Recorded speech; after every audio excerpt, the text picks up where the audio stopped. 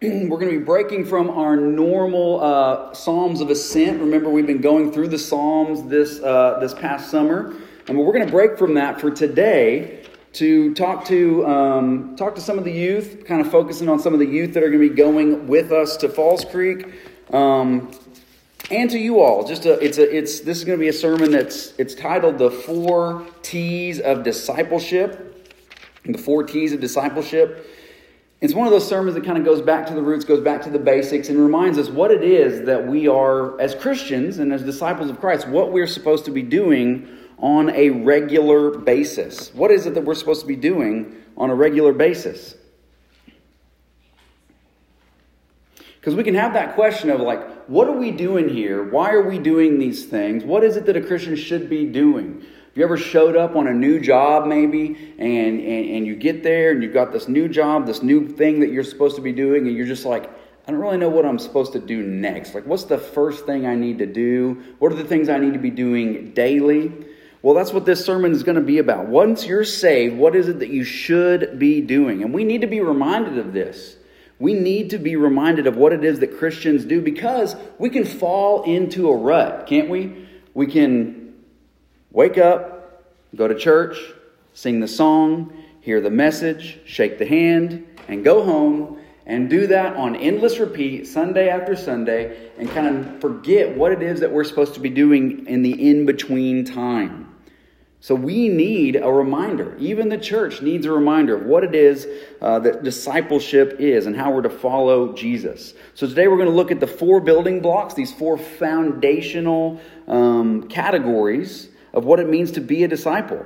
This is not to be confused with discipling somebody else. We're talking about you as the disciple of Jesus. What is it that you should be doing on a regular basis? So as you listen to this sermon, we're going to read in Mark chapter 1, verses 14 through 20. But as you listen to me read this and as you hear this sermon, be thinking of it from 2 different spheres. Okay, 2 different spheres. If you're here this morning and you are a non-believer, I want you to be listening to this and asking yourself, you need to ask yourself, do I want to be a disciple of Jesus? Do I want to commit to following Him? But second, if you're here as a believer, you need to ask yourself this: in what ways do I need to step up my game, if you will? In which one of these 4 areas do I need to improve as a follower of Christ? So let's go ahead and read this passage. We're going to be picking up in Mark chapter 1. I'm going to read for you verses 14 through 20. 14 through 20. It says this: Now after John was arrested, Jesus came into Galilee proclaiming the gospel of God and saying, The time is fulfilled and the kingdom of God is at hand. Repent and believe in the gospel. Verse 16, passing alongside the Sea of Galilee, he saw Simon and Andrew, the brother of Simon, casting a net into the sea, for they were fishermen.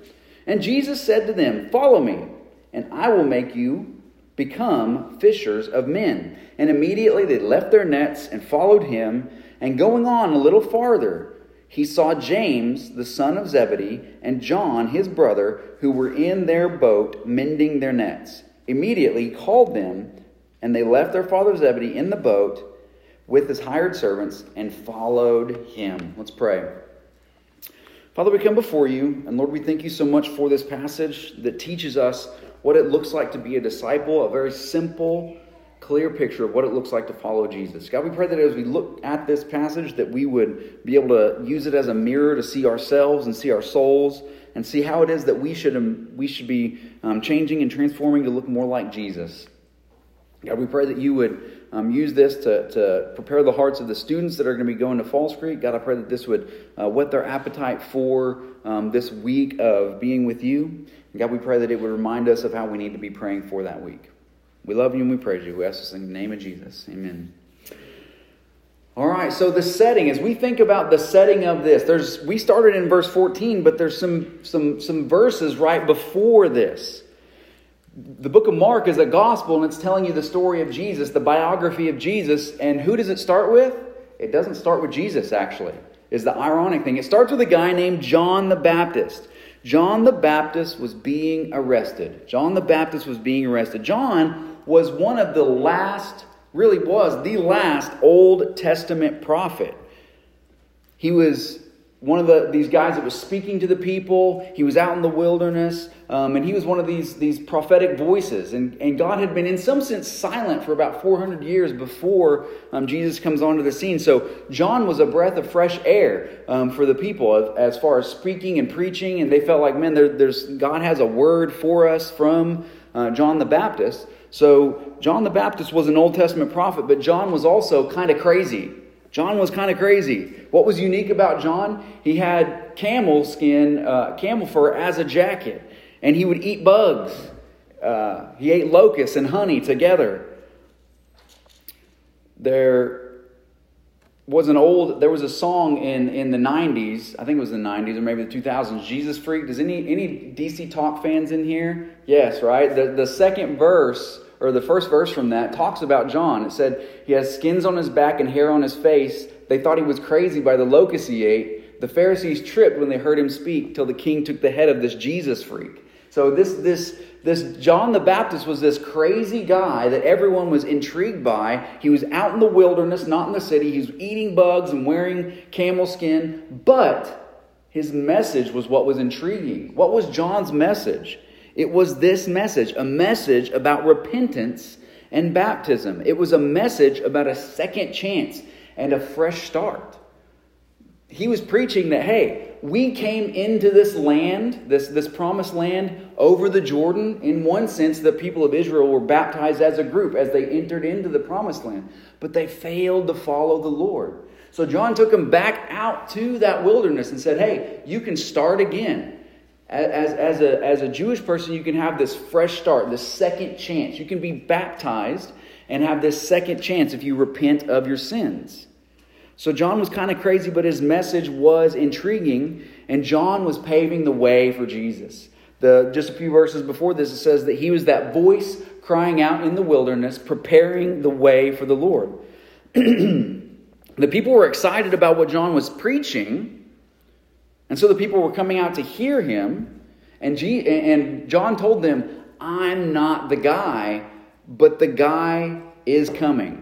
I'm not the guy, I'm not the Messiah, I'm not the promised one, but he's coming soon.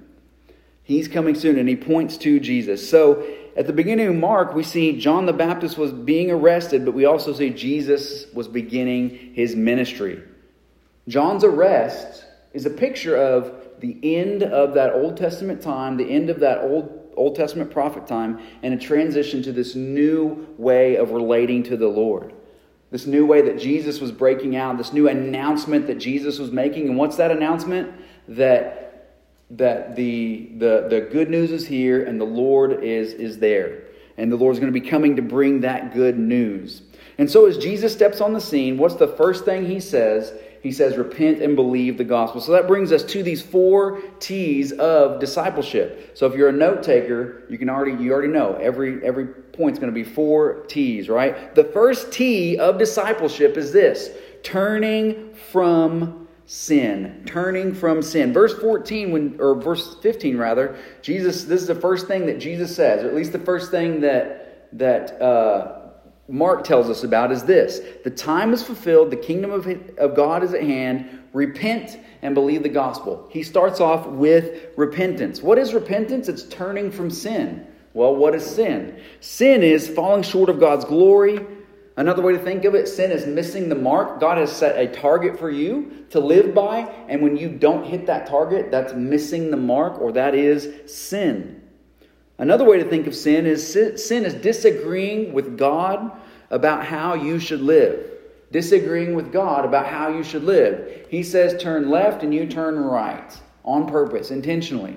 When Winnie and I were in India, I didn't have like a cell phone in my pocket like I do now, the smartphone, but I did have an iPad, okay? So we would sometimes use that iPad to navigate the streets of this third world country.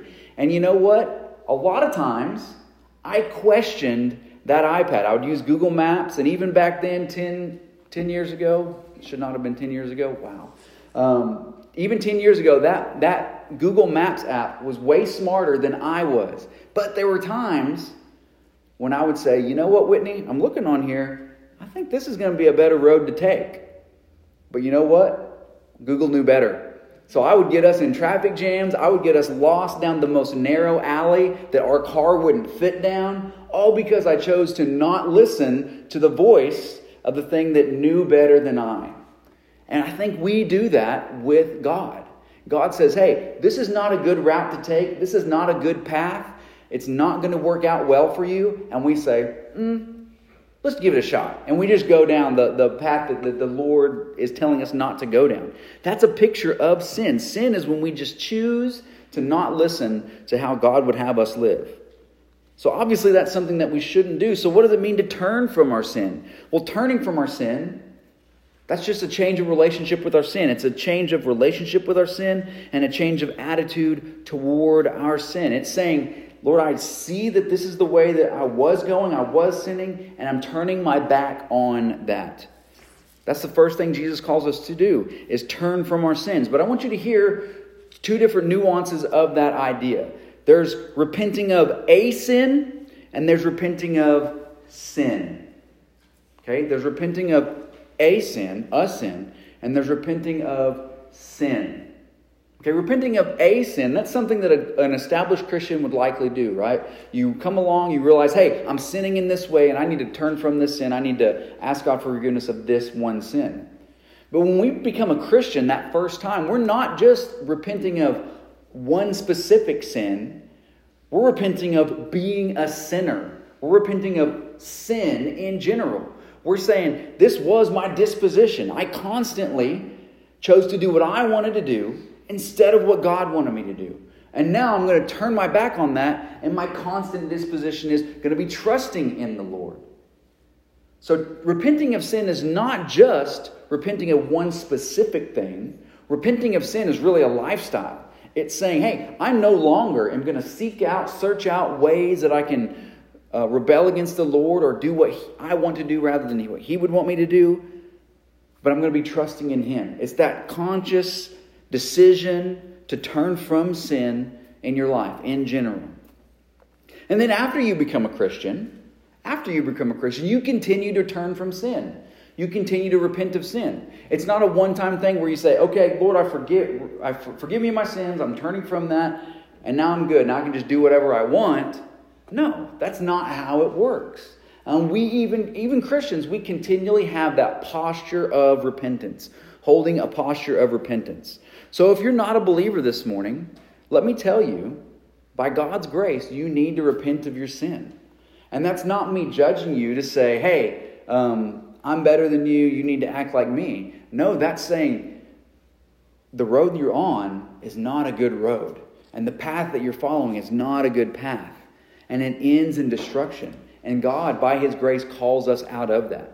So if you're not a believer, you need to repent of your sins. But if you are a believer, is there a new sin that you need to repent of? Is there a new way that you found to rebel against the Lord that you need to acknowledge in your life? For me, this happened when I became a parent. Never, ever in my life would I have defined myself as an angry person or really frustrated. I was more laid back. But when my kids came along, I turned into like a helicopter parent, and I just lose my temper with them way more often than I want to. So that's a sin that came along in my life long after I became a Christian. When my kids came into my life, they're precious, they're awesome, I love them. But man, sometimes, right? So that can happen in our lives. We can have a sin creep into our life, even after we've been a Christian for 10, 20, 30 years. There's new sin that can creep into our life. And we don't need to think, I've got my ticket punched, I'm good to go. We need to think, no, I want to fight against that sin. I want to mortify that sin as well. So, Christian, who's been a Christian for 10, 20, 30 years, is there new sin that's creeping into your heart that you need to be repentant of? So the first T of discipleship is turning from your sin. The second T of discipleship is trusting in Jesus. Jesus says, repent and believe. Believe what? The good news, the gospel. The Greek word for this is euangelion. You can hear that word "you" at the front. That's why we do eulogies. That's a good word about somebody. Or a euangelion is a good message. So the gospel is this picture that we find in the New Testament of this good news that Jesus has come. But this is not just a good news that that Jesus has come. We don't just find that in the New Testament. We find that in the Old Testament as well. Even long before Jesus came, God was preaching in places like Isaiah about the need to turn from sin.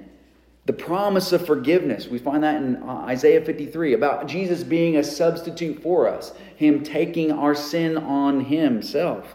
And this idea of this future state of resting with the Lord. So this good news is something that Jesus was proclaiming, but really he was fulfilling as well. He wasn't just proclaiming it, he was fulfilling this picture from the Old Testament. Cool. So he was fulfilling this picture from the Old Testament. And Jesus really did accomplish salvation for us. He really did accomplish salvation for us. He lived a perfect life, died in our place, and rose victorious from the dead.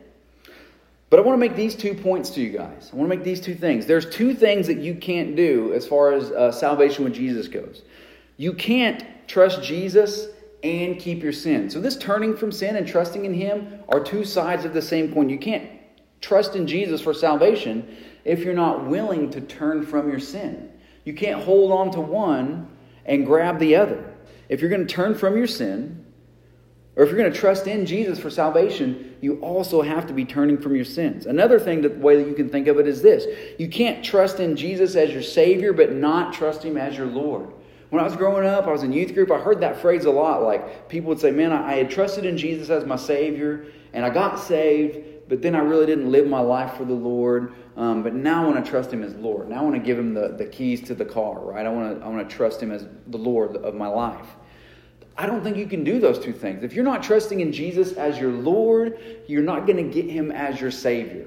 What I mean by that is you can't just say, God, I want you to forgive me of my sins, and then live however you want to and not let Jesus be boss of your life. You got to turn from your sins and trust in Him. Have Him as your Savior and your Lord. Letting go of one to grab the other. So this morning, if you're here as a non-believer, if you've not turned from your sins and trusted in Jesus, why not today? But if you are a believer and you have trusted in Jesus for your sins, would you renew that trust? Are you clinging to that trust? Is there things that happen in your life that cause you to distrust the Lord or distrust His forgiveness specifically? Are there times when maybe you sin and you think, man, I just feel like the Lord, there's no way the Lord can love me anymore after that? Would you repent of that and realize, no, God can forgive you of any sin? And when He declared you righteous, when you trusted in Him that first time, that declaration still stands even after you sin again? Or do you doubt God's salvation, doubt God's forgiveness for other people? Do you at sometimes think, there's no way that dude can get saved. There's no way that lady can come to the Lord because she does those things. He's that kind of person. And God doesn't let those people in, right? Do you doubt God's forgiveness? Do you question how long His arm of salvation is? Do you question how wide the net is that He can pull in? Don't do that. Realize that Jesus, when He lived that perfect life and died that perfect death and rose again, He did it in such a way that He can forgive any person of any sin at any time. And we need to allow God to be God in that sense. So, if you're a disciple of Jesus, you need to be turning from your sin. You need to be trusting in Jesus. Third, you need to be transforming by His Word. Transforming by His Word. Verse 17, Jesus saw these guys and He said 2 words to them that He says to all of us. Follow me. Follow me. What an invitation. Come with me. Be with me. Follow me. That's the invitation He gives to every believer. Every believer. Come, follow me. Following Christ means that we live the way He lived. We live the way He lived. We imitate Him. We do the things He did. We think the way He thought. We feel the way He felt. We love the things that He loved. We hate the things that He hated. We treat people the way He treated them. We use our Facebook the way He would have used a Facebook if He had one. I don't know if He would have had one. Probably not. But if He did, you need to use your Facebook the way He would. You need to use your cell phone the way He would have. You need to use your vehicle the way He would have. You need to go to work and treat your coworkers the way He would have. If you think of actors, I think actors kind of get a bad rap in our culture, especially from like people that live in our part of the country, like the kind of blue-collar folks, and think, man, they're just rich snobs. But it's amazing what some of them can do. They can completely transform who they are and make you think that they're somebody that they're not. Or in another way to think of that, they can become another person. And how do they do that? Some of those actors spend hours and hours, weeks and weeks in an amount of time watching film, studying like a historical character that they're playing in such a way that they try to hold their eyebrows the way that they held their eyebrows and move their mouth the way that they moved their mouth and walk the way they walked and have their specific inflection in their voice the way that that person did. They spend hours and hours and hours watching a historical figure so that they can become that historical figure on the screen. That's the kind of attitude we need to have about Jesus. We need to be watching every moment of His life, every word that's said about Him, and think, okay, how can I be more like this? What can I do that would make me more like Jesus? Or you can think of it as your friend or your spouse. The more time you spend with them, the more you become like them. That's probably why we fight with our spouses so much, because they're so much like us after we've been with them for so long. Because you get to that point where you finish each other's sentences. You even start to think the way they think, right? You're in a crowded room, maybe at a family gathering or whatever, and somebody says something, and you know automatically, my wife's she's about to say something. And you look over at her like, or she does the same thing to you. There's some topic that's brought up. There's something that's mentioned. Somebody says something bad about the Dallas Cowboys, and Whitney has to say, don't say anything to him, because she knows what I'm about to say. She knows my thoughts. Are you that intimate with the Lord that you know what He's going to do in a certain situation? Are you so close to Jesus that you know, I know exactly what Jesus would think about this? I know exactly how Jesus would feel about this. I know exactly how Jesus would treat this person or that person in this situation. That's how close we need to be to the Lord. So how do we do that when Jesus isn't around for us to look at? Peter says in his letter, he says, even though you haven't seen Jesus, you love Him. How can you love somebody you've never met? Well, God, in His grace, has given us this word. And it teaches us all we need to know about who Jesus is, about His character and what He did for us. So if you want to become like Jesus and be transformed by His word, to be changed and morph into Jesus, you've got to read the word. You've got to read the word. And students, you guys going to Falls Creek, you're going to be engaged in the Bible all day long. You're going to wake up in the morning. I'm going to say, hey, do a quiet time. Then we're going to eat breakfast, and then you're going to do in-cabin Bible study, where you're going to study the Bible again.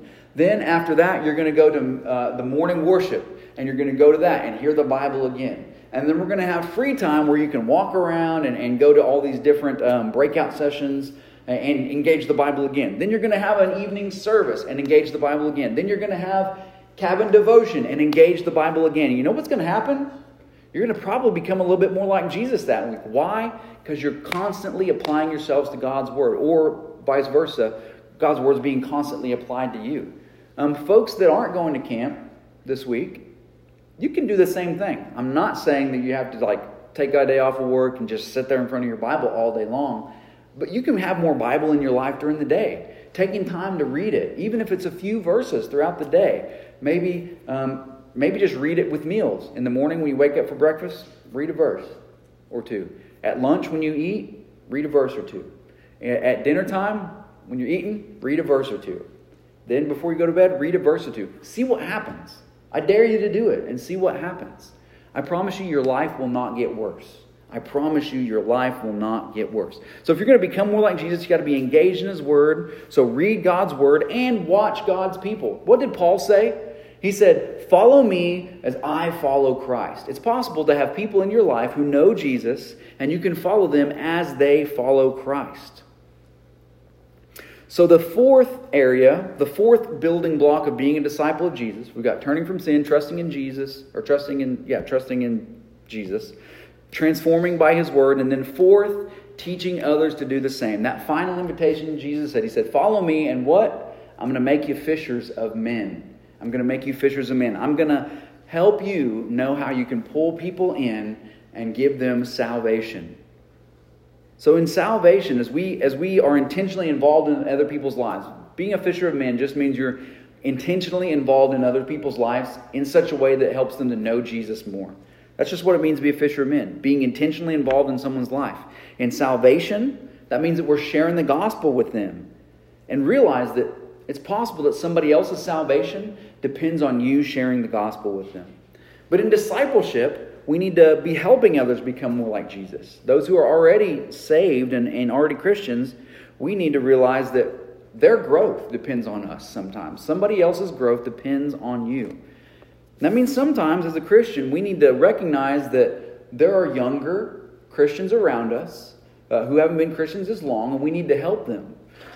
This is a beautiful stage right here, right? It's amazing. If you were in here before, this is a total transformation.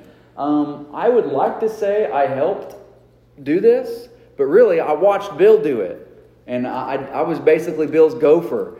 So one of my main jobs is we tore stuff down. We wanted to reuse some of the wood or reuse some of the nails. So I stood right over here and I pulled nails all morning long. Like, I swear this bicep was way bigger than this one by the end of it because I was pulling nails. Bill looked over at me and he saw me working my tail off because some of those nails were really long. Okay? So if you take a hammer, it only goes so far before the head of it will hit the wood, right? You can only pull a nail so far. So what do you got to do at that point? Well, I thought you just pull harder. So I was just cranking as hard as I could on that hammer. Bill, as a gentle, loving carpenter, comes over very gently, puts a block on the other side of the nail so that I have more leverage, right? So that hammer can go even farther over. Like butter. Those nails came out like butter. And it was super simple. What Bill did is he noticed, hey, this guy's struggling in what he's trying to do. Let me help him with the wisdom that I've gained from years of experience. Sometimes we as Christians need to do that for other Christians. We do it gently. We do it kindly. And we show them, hey, I've been there. I've done that. You don't have to. Let me show you the way. So that's what it means to be a fisher of men. It's not just that you share the gospel with other people, but you also help them become more like Jesus. So let me encourage you to do this. If you're a Christian, find somebody more mature than you and follow them. Also, if you're a Christian, find somebody less mature than you and lead them. If you're not a Christian at all, or another way you can think of that, you can find someone who's not a Christian at all and help them become a Christian. So as we end this message, we think about those 4 T's of discipleship, those 4 building blocks of what it means to be a disciple of Jesus, turning from your sins and trusting in Him, transforming by His Word, and 4th, teaching others to do the same. Remember, those are all ing words. It wasn't trust, turn, transform, and teach. It was turning, trusting, transforming, teaching, because these are things you should be doing all the time in your everyday life. So I ask this question, where are you falling short in one of those areas? Are you struggling with a sin that you need to turn from? Do it. If you're struggling to trust the Lord in a certain area, or specifically trust Him with your salvation, would you trust Him? Are you struggling to transform? Is there an area of your life where you need to look a little bit more like Jesus? Are you failing to be intentional about helping other people become like Jesus? Are you failing in teaching other people? Well, this is the day where you could say, hey, it's a fresh start. Youth, you guys that are going to camp this week, know that you can take this idea of being a disciple of Jesus and take this week to really transform focus and think, which area of this do I need to improve on? Which area of these things do I need to start on? Maybe you're saying, I need to be a disciple. I'm not a disciple of Jesus. I need to become one. But wherever you are on that journey, where can you take a step of faith and improve and become more like Jesus in one of these areas? Let's pray. Father, we come before you and we thank you